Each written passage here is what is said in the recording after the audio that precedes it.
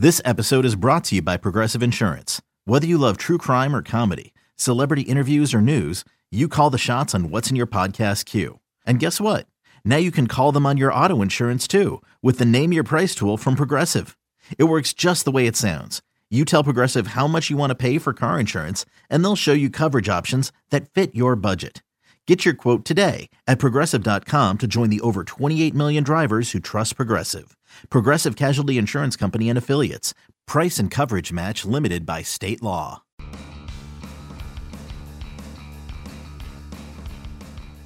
You're listening to MLB.com Extras, brought to you by MLB.tv. It's baseball everywhere. Hey everyone, Tim McMaster here along with our MLB.com Rays reporter Bill Chastain, who is down in Port Charlotte with the Rays, whose pitchers and catchers have reported getting to work on spring training 2017. We will finish off our coverage of the Rays roster. We'll break down the catching situation as well as the designated hitting options. But before that, we should start with some news, Bill. And as far as this week goes, Nathan Eovaldi is now a Ray. Now, obviously, here's a guy who had Tommy John surgery in August, not likely to pitch this season, although who knows, maybe in September if everything goes well. But it's an interesting move for the Rays.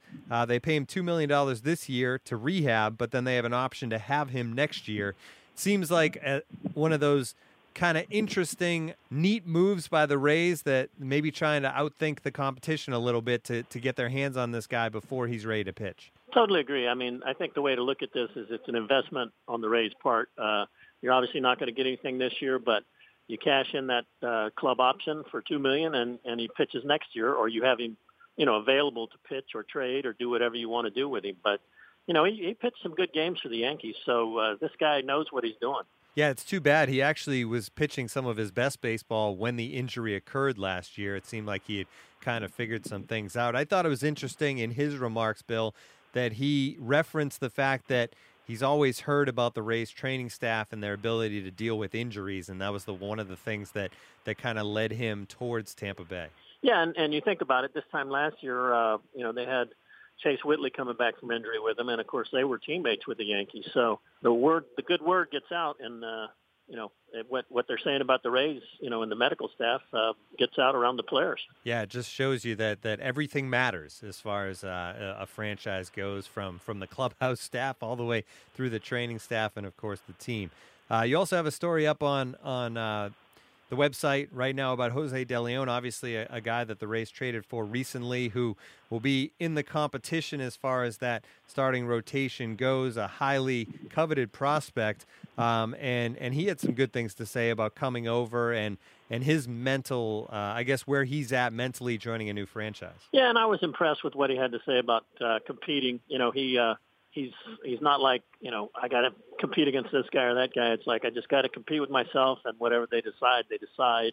I'd be surprised if he makes the team out of camp based on kind of what they've done with some of their younger arms in the past. At the very least, I think he would start at AAA before they brought him up. But, I'm eager to see what he looks like out there. I've heard some good things about him, and he really seems like a nice kid. Yeah, he got a cup of coffee with the Dodgers last year in the major leagues, but spent most of his season in the minors. We actually had him on the Pipeline podcast, Bill, the week before he was traded, and we talked to him about all the trade rumors that were occurring at that time because they had actually kind of slowed down a little bit. And he talked, even then, he was very positive about the whole experience and how he considers it a compliment when teams are talking about acquiring you. And he was really good on the Pipeline podcast, and seems like doesn't surprise me. Yeah, he's got everything going in the right direction right now, and a bright future for Jose De Leon. All right, let's get into the catchers and DH spots for this Rays team.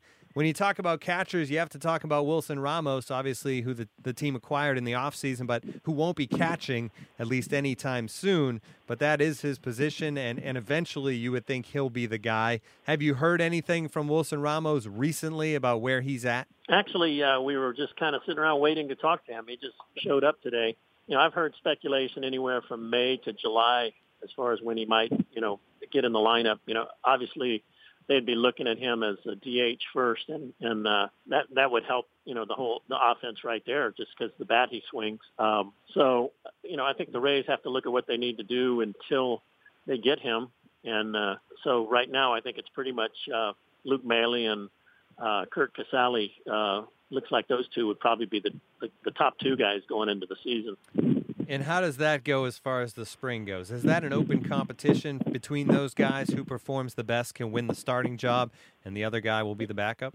You know what? The way the Rays split the catching, I don't really think there's, I think they'll say there's a job to be won, but they probably have it pretty much decided right now between those two. And of course, there's always, particularly playing catcher, there's always a chance of an injury. Or who knows, if the music stops and Matt Wieters is still standing there, who knows, maybe they take a flyer on a year with Matt Wieters if they can afford him for a year. So it's an interesting position. I do think that they're heading into the season with a better situation than last year because one of the catchers last year really was suspect defensively, and that was, as we all know, it's Hank Conger. And I think that extended more even to the pitching, worrying about runners getting on base.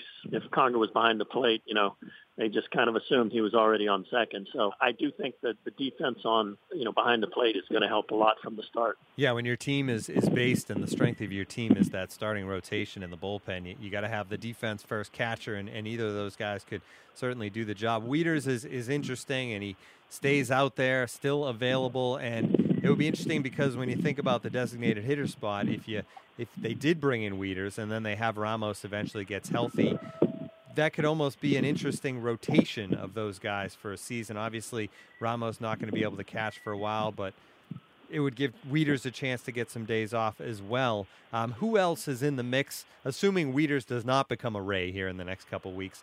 Who else will be in the mix at DH other than Wilson Ramos? Well, right now it's going to be Corey Dickerson. I'd be pretty sure about that, although I wouldn't be surprised to see him get some reps in the outfield too because he really looks great. He's lost 25 pounds. He's at 200 pounds, and and he really finished the season strong. But right now, I'd say he was your DH, and maybe Corey Rasmus on occasional days, and who knows, maybe even Matt Duffy on occasional days. So I think they're going to use.